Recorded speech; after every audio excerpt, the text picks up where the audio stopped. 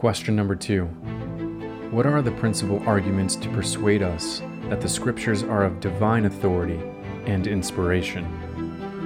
Answer. 3 things especially convince us.